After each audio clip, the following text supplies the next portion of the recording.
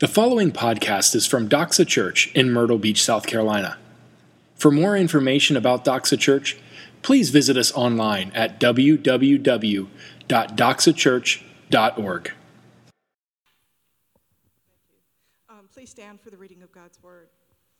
Today's reading is 1 Peter chapter 1, verses 20 through 25. It is on page 1014 on the Bibles under your seats, or you can follow along on the screen behind me. He was foreknown before the foundation of the world, but was made manifest in the last times for the sake of you, who through him are believers in God, who raised him from the dead and gave him glory, so that your faith and hope are in God. Having purified your souls by your obedience to the truth for a sincere brotherly love, love one another earnestly from a pure heart, since you have been born again, not of perishable seed, but of imperishable, through the living and abiding word of God. For all flesh is like grass, and all its glory like the flower of grass. The grass withers and the flower fails, but the word of the Lord remains forever. And this word is the good news that was preached to you.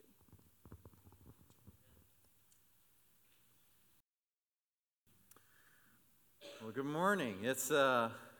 I feel like I have been on a whirlwind roll the last couple days, and it's really cool to kind of be here, because I see as when I'm teaching how God has just given me stuff as I'm moving to bring and to give to others. So you're going to see that, you're going to hear that this morning, and so we'll let it run from there. I've captioned this morning, the teaching this morning is a joyful sacrifice.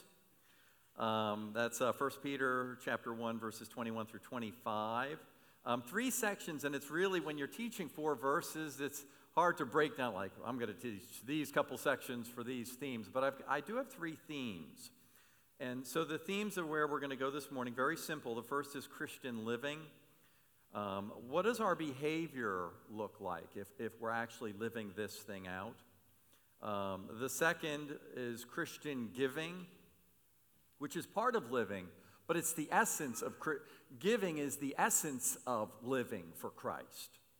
And so I'll break that down as well. And then the last section is Christian perceiving. So living, giving, and perceiving, it's the Christian thing. And the perceiving is that it's really difficult, if you're honest with yourself about living out what we're called to live, if we don't see things of biblical truth with clarity. Because the problem is the default setting for everything we see and know and hear and absorb is the world. And the world says, exalt yourself and more, bigger, and better, and let's do it in high def, let's do it in color, let's do it let's blow it out. And you're going to be center stage for this. That's the default setting if I don't have a biblical view. It's to exalt myself. It's the problem that started in the garden, is that I don't want to listen to God. I don't want to do it his way. I want to do it my way. And so, obviously, if we don't have an eye to see the things of significance, whether it's the past, present, or future, it's going to be hard to live out what we profess as Christians. So with that, I want to ask you a couple questions. One of the hardest questions in living a Christian life is this, and this is me. I don't know about any of you guys, but I think hopefully you'll identify. As a Christian, if we must suffer in living out our faith and be required to make sacrifices, and sometimes really big sacrifices in life, whether it's in how we get educated and how we honor God in our career and how we work to make a marriage work, how we use our wealth, how we're a parent. If we're to make tremendous sacrifices in those areas, here's the big question. I think some of us can gut it out, all right? But has nothing to do with Christianity. How do we do it joyfully? How do you do it where the world goes, I don't get this guy, I don't get this gal? How did they keep a smile on their face? How did they endure that? How did they honor God in that way, where the rest of us are really struggling and don't want to do it, even if we have to do it? So I know people, and I think some of us will know who I'm talking about here. I'm joking a little bit here. The Christianity isn't much more than chewing on lemons for 12 hours a day. They're like, oh, I did it for the Lord, but boy, I'm working for the Lord, and it's this toil. I think it's work listening to those people, actually. So I don't know with you guys. Or on the other hand, we just have drill sergeants. Well, I'm going to man up, and I'm going to do this. And they're cracking the whip. But there's no joy. See, the world can gut it out. The world can say, well, I did it because it was the right thing to do. No. I don't do Christianity because it's the right thing to do. I do Christianity because a holy God sent his son and tortured him for the punishment that I should have received. I should have received this torturous condemnation for my sin. And God says, no. That through this redemption that took place in my son, I've redeemed you and called you a son. And then embraced me as a broken, fallen man. And not only redeemed me and embraced me, but loved me and restored me and placed me in sonship before a holy God. And if we get that, that should leave my mouth on the floor with this big gaping expression like, why me? How could you do that? And it's the essence of God. It's the core of who God is. God is what? If you can say one thing quick, what is God? Love. Quick. The easiest was Christian. They confronted Christ at one point in Matthew, I think it's chapter 11 or 12. They said, can you give me the Cliff Note version? He said, yeah. Love the Lord with all your might, heart, soul. Love your man as yourself. Puts a period on it, walks away. That's the essence of where we are. And so how do we do that with joy? You know, it's not about gritting. It's not about gritting it out. So if we're going to do this thing called Christianity, how do we do it with joy, with real joy? You see, the other problem with joy is you can't fabricate it. We were getting lots of pictures this week, and people say, smile. And I hate my picture taken for this reason. Like, if I'm happy, like, catch me there, all right? Don't say paste a fake grin so you can be in this photo to capture the moment. Well, ain't no moment here. I don't want to have to paste some fake smile on my face so I can fabricate your happiness in the future. Or at least say, at least he looked happy back then. It's like it's false to me. Now, I get there's other reasons to smile in photos. If there's the time and the moment, absolutely smile. But I have a problem with that. I don't like trying to bluff reality. And so the question becomes this morning in opening. How do we do it with joy? What's a joyful sacrifice look like? So let me give you a quick recap on where we are to catch up with 1 Peter. Really interesting at this point with 1 Peter. With three things are up until this moment, we've got three things going on, and it's the past, the present, and the future. And the past is this. Peter has been explaining to his people that you've been redeemed. You have been redeemed. This precious grace has been extended to you through the favor of a holy God who chose you before the foundations of the world. And if we get that, you know, that's an amazing thing to be the recipient of that kind of grace. The second thing is this. They were in a lot of difficulty and turmoil at the time they were receiving this letter. So he acknowledges and says, yeah, I get it that there's trials and tribulations, but that's part of the package. But if you get the price paid for your redemption, that may mitigate some of the trials and tribulations. And lastly, that there's a hope in the future. So if I've placed you here with a purpose, that there's the sovereignty of God and that this trial and this tribulation isn't an accident, but that there's a holy God utilizing these trials and tribulations to refine you the way we refine gold. And not only is this a good thing happening based upon what you've received, but it's a great thing for the future because there's a return on it, that the glory and the honor of the Father is at stake here. So that's kind of where we are. And so if you know these things, the question's like, so what? All right? Truthfully, well, this is great about the past. This is good where I am, but not really good where I am. But it'll be good in the future. So what?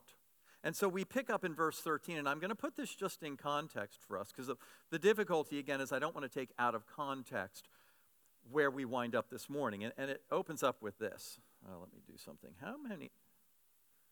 I've been talking for how long? Maybe 5 minutes? 5 minutes? You give me 5 minutes? I didn't start my clock. So verse 13, we start off, therefore. There's your so what, or since, as a result of this past, this present affliction, and this future that's coming. Therefore, here's the conclusion.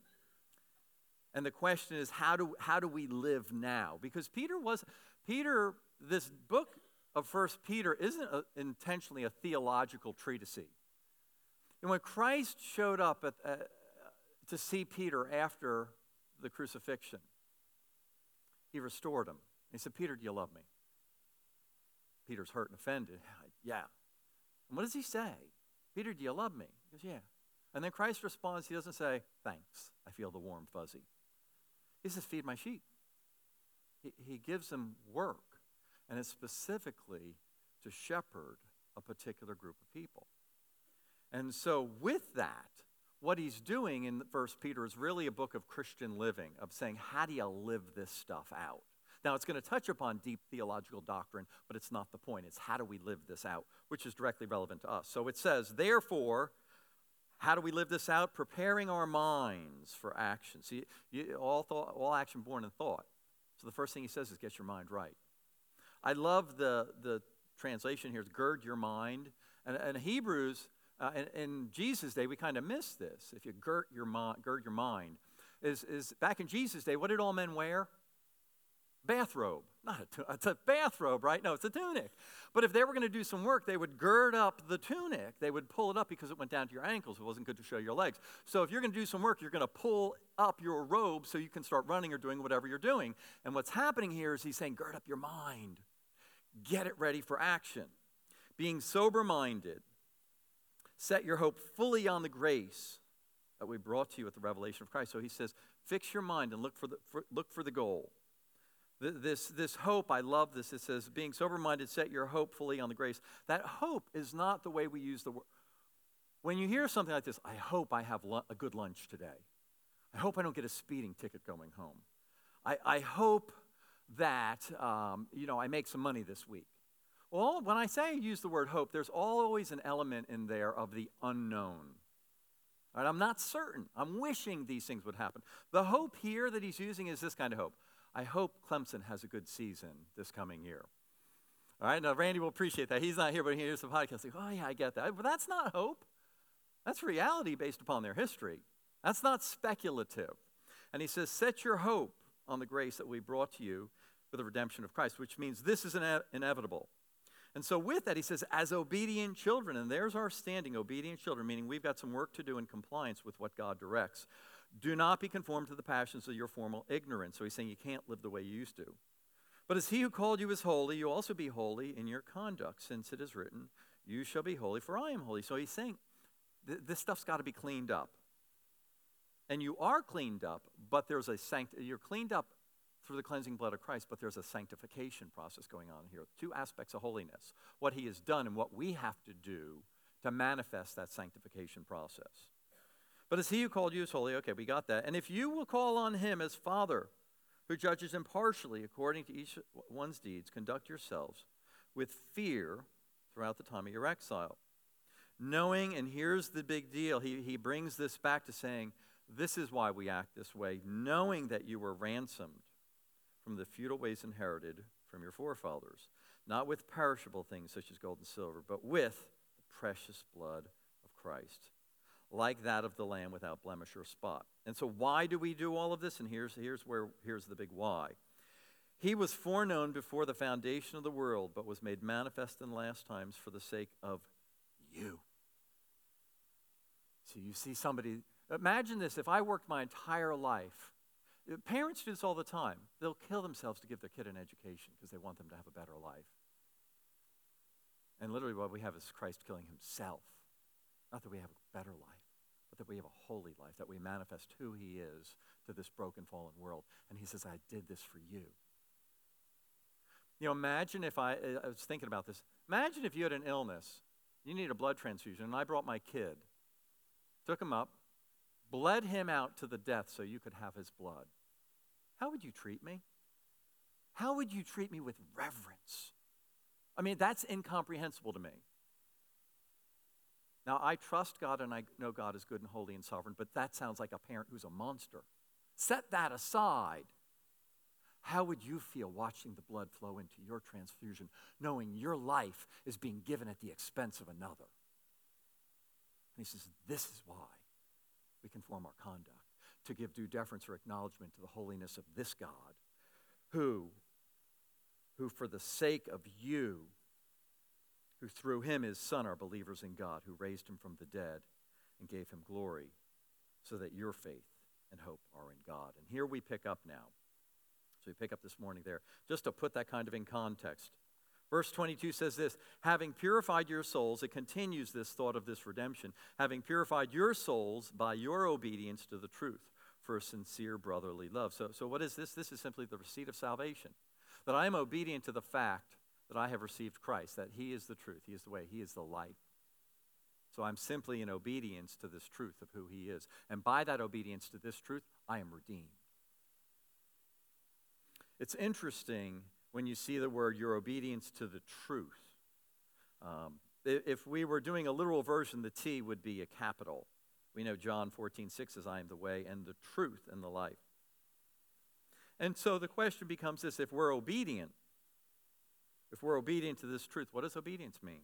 John 14:21 tells us, whoever has my commands and keeps them is one who loves me. And this sounds like works-based theology, but it's not, because we don't do anything to receive the gift of salvation. Our behavior is in response to the receipt, not to warrant the receipt.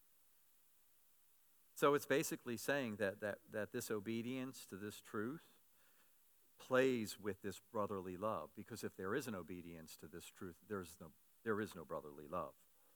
So that's really, the Christian living is about obedience to the truth. And that's it. It's obedience to yielding my life, yielding my existence to who this God is.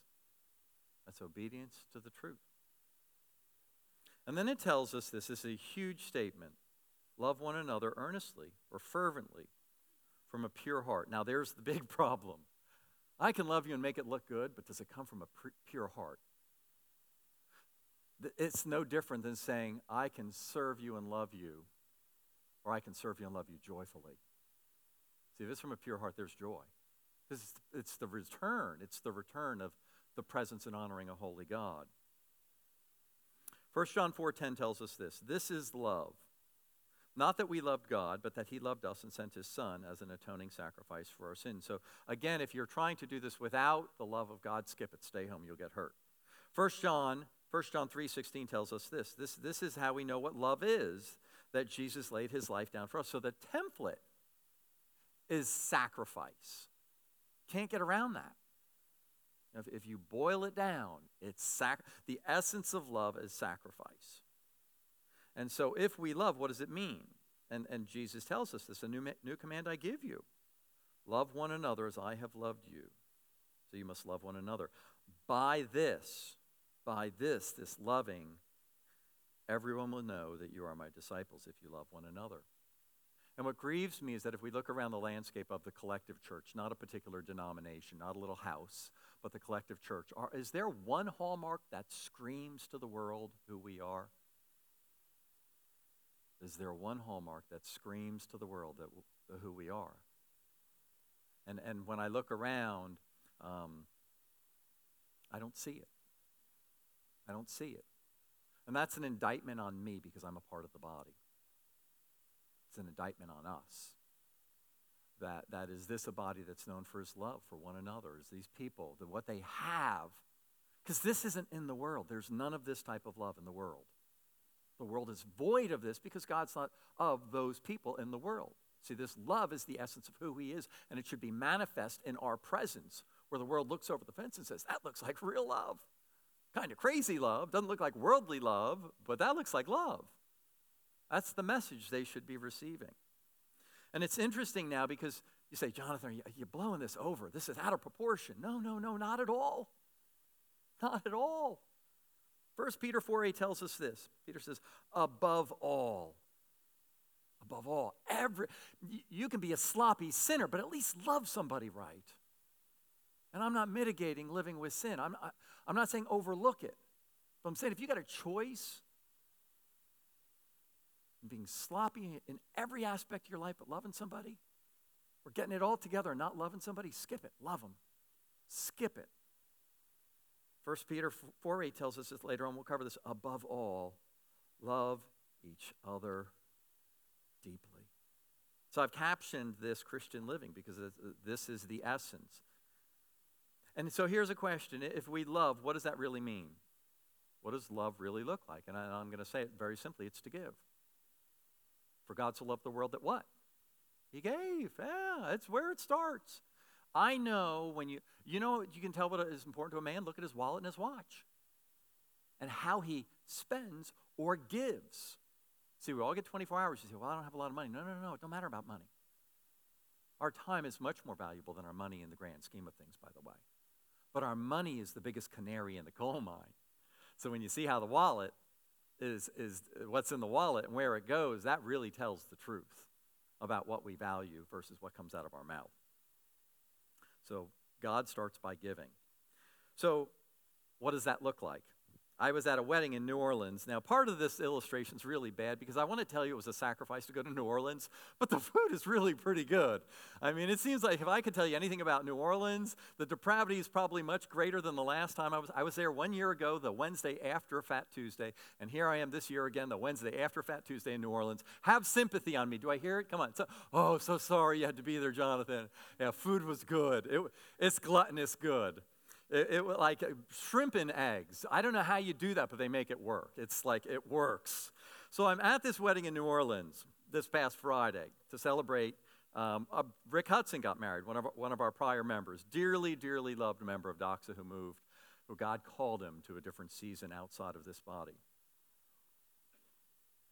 And as I was there, I started talking to lots of people. And what was really interesting here, there were people from California, New Mexico, Arizona, Alaska, South Carolina, Virginia, all over the place. And it was a Friday wedding, which is kind of interesting. I was trying to think through why they did Friday, but I'm sure they had good reasons for that. But here's what happened. Everybody I talked to, I know they did a lot of work to get there. I mean, between airfare, driving, hotel. I mean, we all stayed at it was a nice hotel where we stayed. And they said, well, if you want to do it here, you could stay at Econo Lodge, in the bombed out section of New Orleans, the 9th Ward probably. You don't want to go there, really. I don't mean that in such a derogatory manner. It's just, I'm presuming it's not as nice as where we stayed. But everybody just showed up, looked good. They spent money on airfare. They spent money on hotel and all the incidental travels. I'm sure everybody bought them a gift. And the whole time I was there, I had nobody say, it was a real hassle getting here. Well, a lot of work. I mean, this cost me an arm and a leg. Nobody, 150 people. Not an inkling of a complaint. As a matter of fact, everybody there, big grins. Brother, it's great to have you. Where are you from? Just lots of grins and rejoicing in light of a ton of sacrifice. How is that? How is that? You have tremendous sacrifice with lots of smiles and nobody's faking it, except when you ask me to take a picture. All right? Everybody else smiling like they're happy and want to be there. With joy. And here's how we know.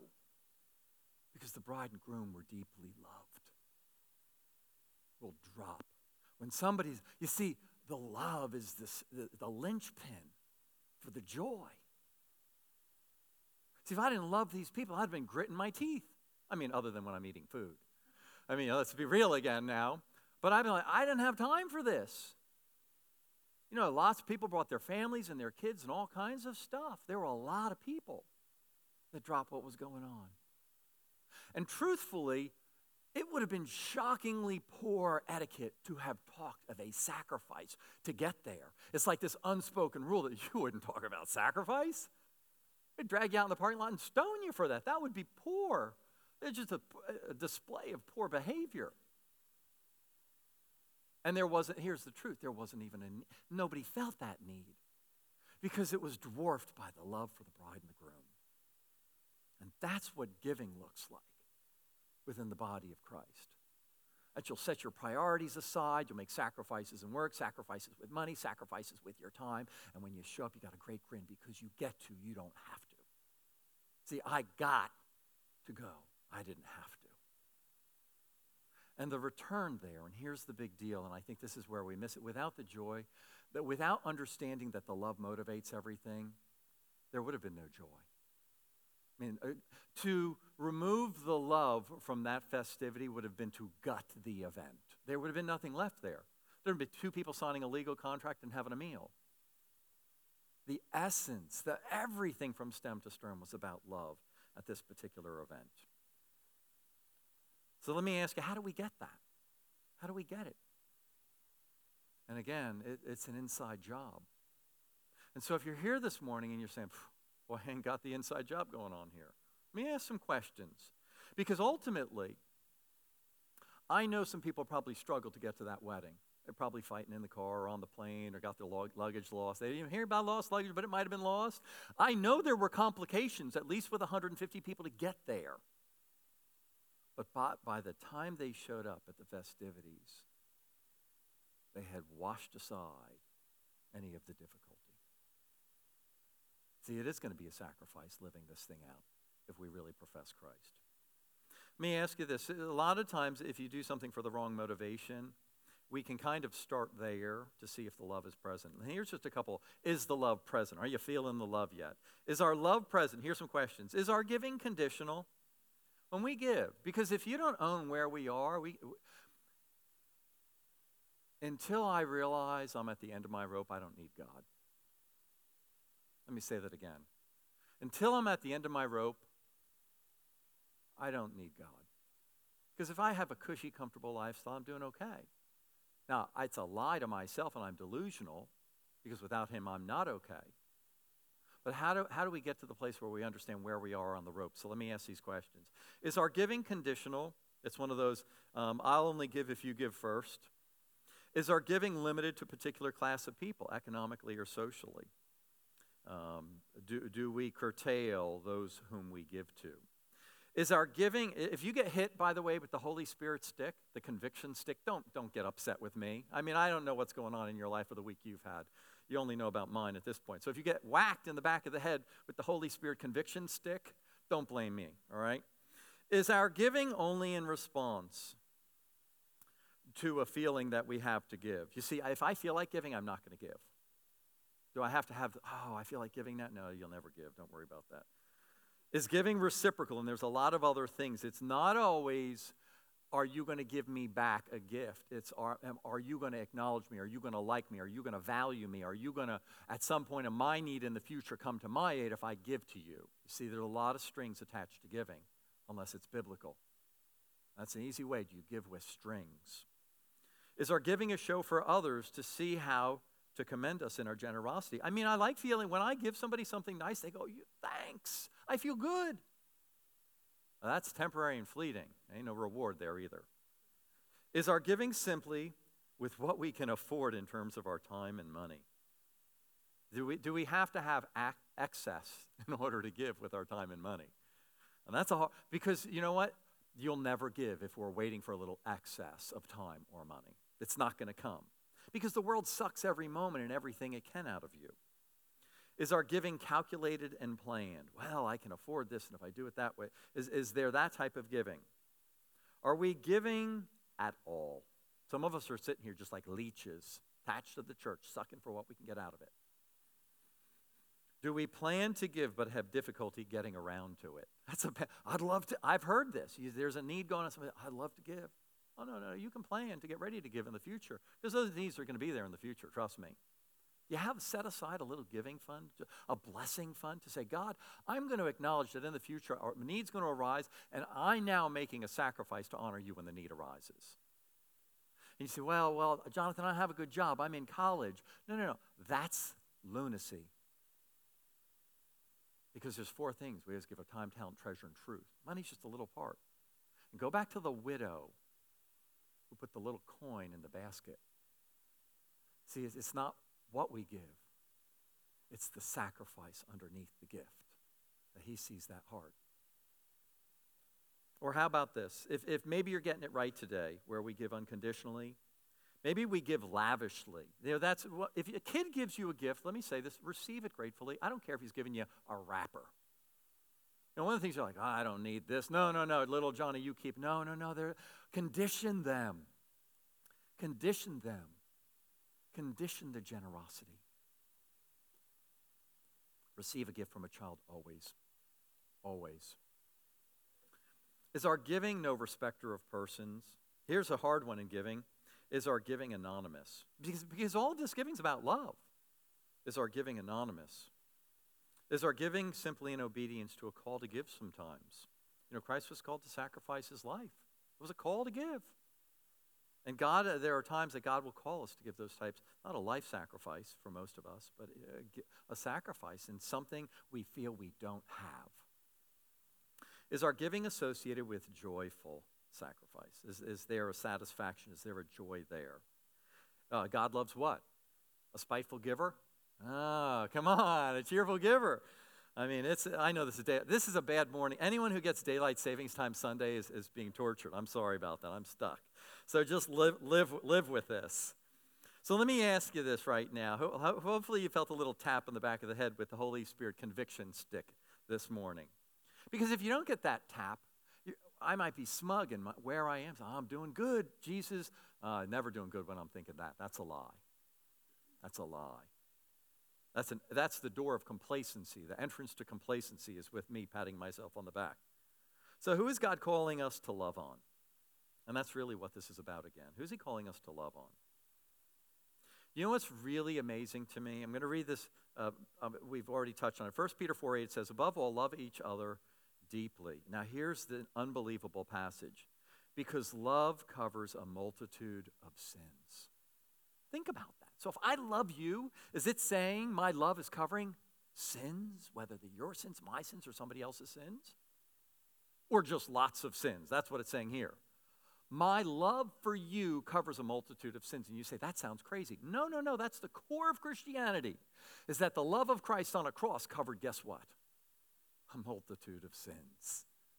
And we simply manifest the example set before us in Christ. And he says, just like with his son, it's with you.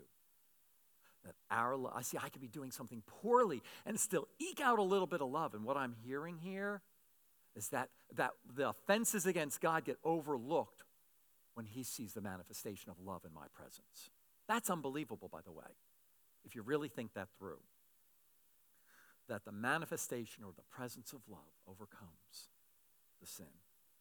Christian perceiving. Now, so we get this passage in here, and let me read this. Love one another earnestly from a pure heart, since you have been born again. That's why we love, because we've received this.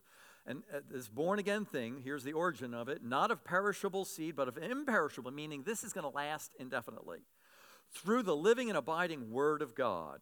So let me talk just a moment about the Word of God. For the Word of God is living and active. That's Hebrews 4:12.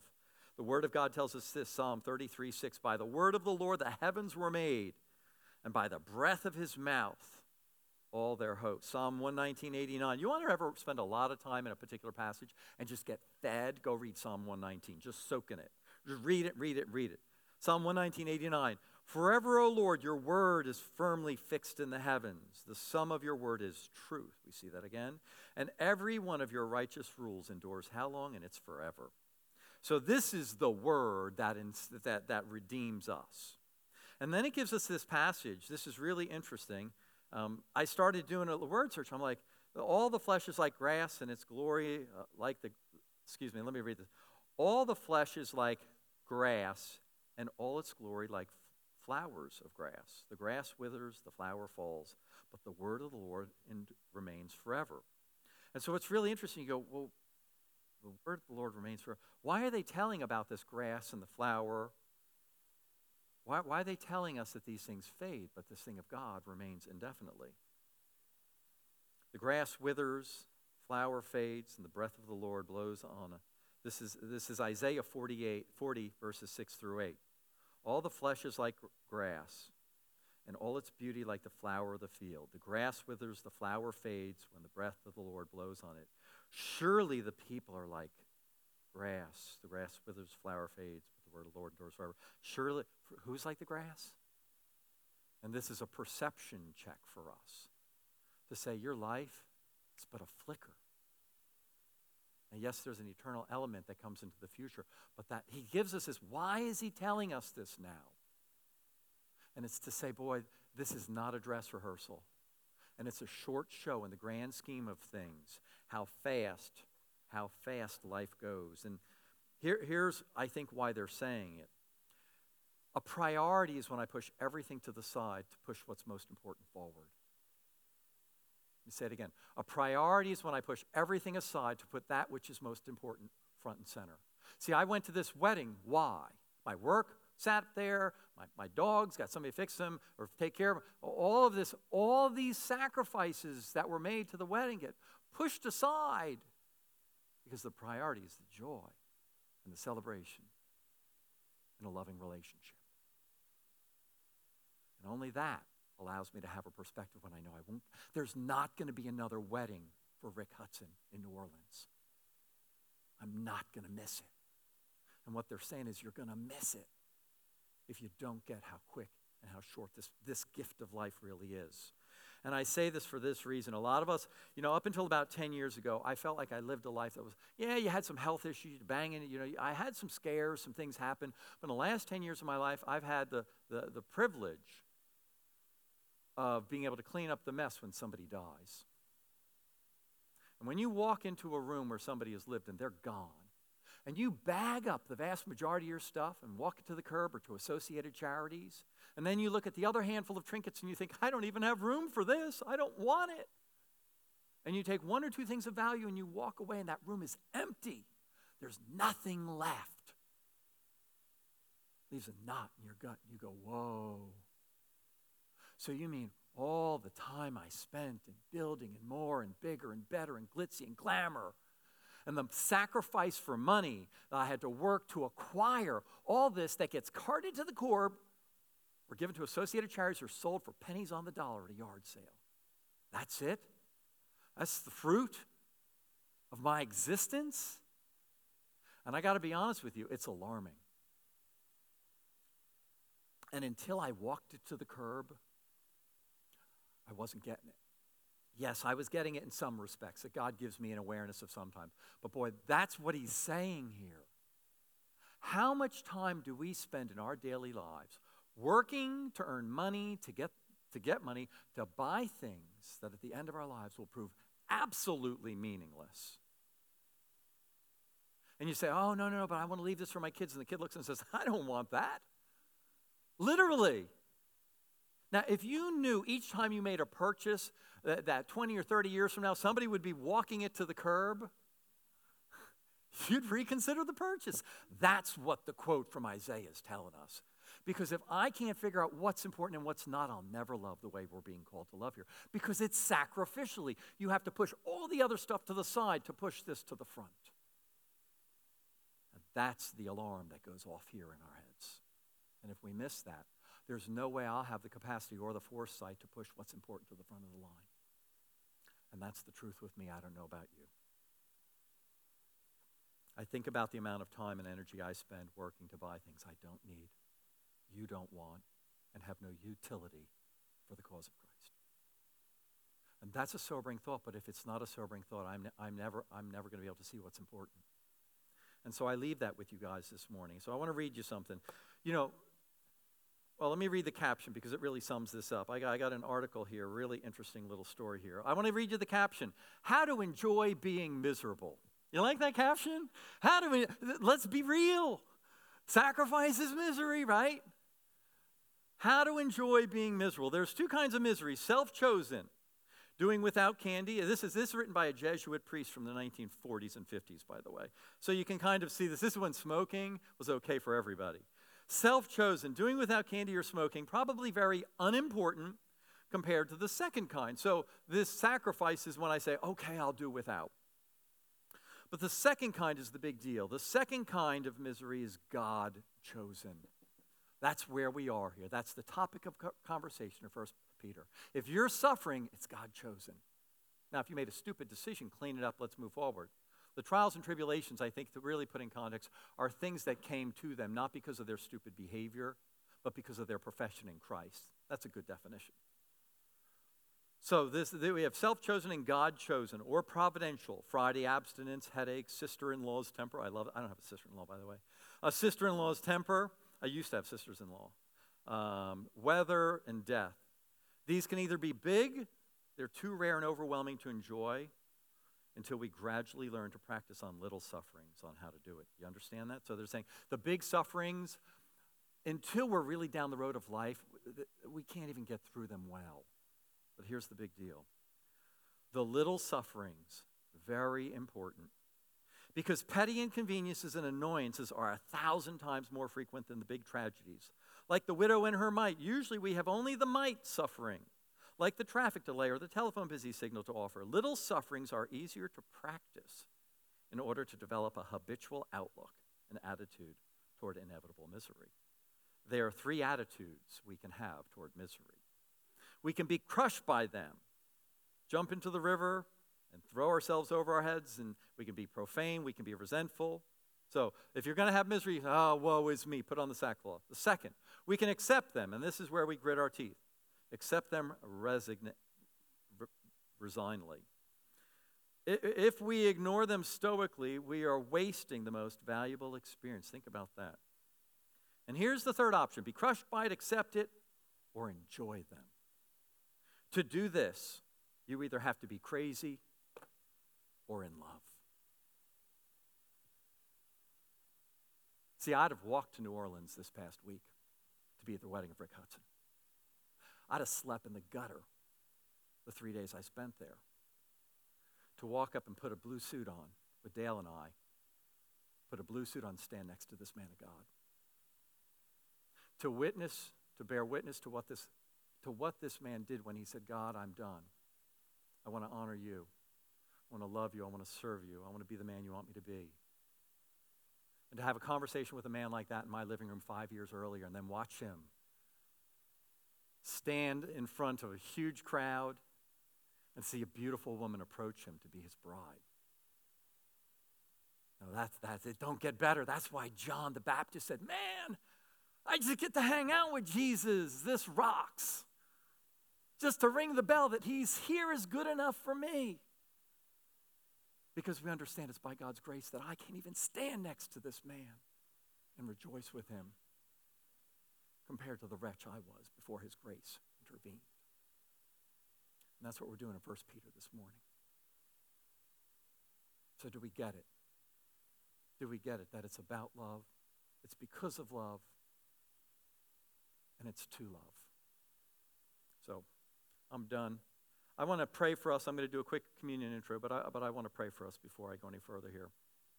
Father, we there are some of us here that are loving well, and I just rejoice. I say thank you that they give and they're grinning, and it fuels my love for you when I see them giving.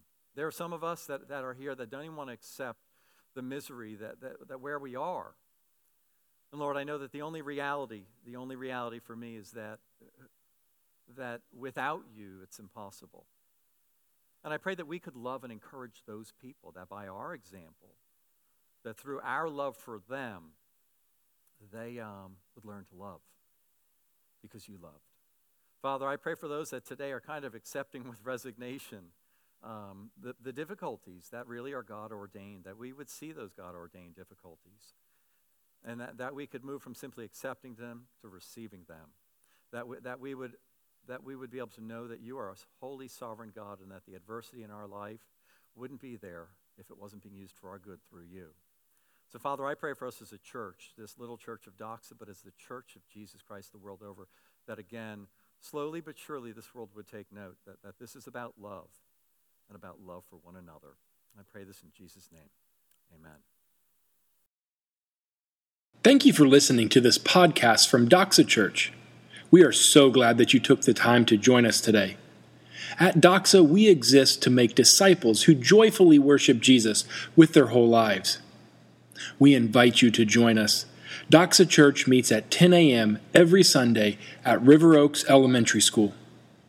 For more information about Doxa Church, please visit us online at www.doxachurch.org.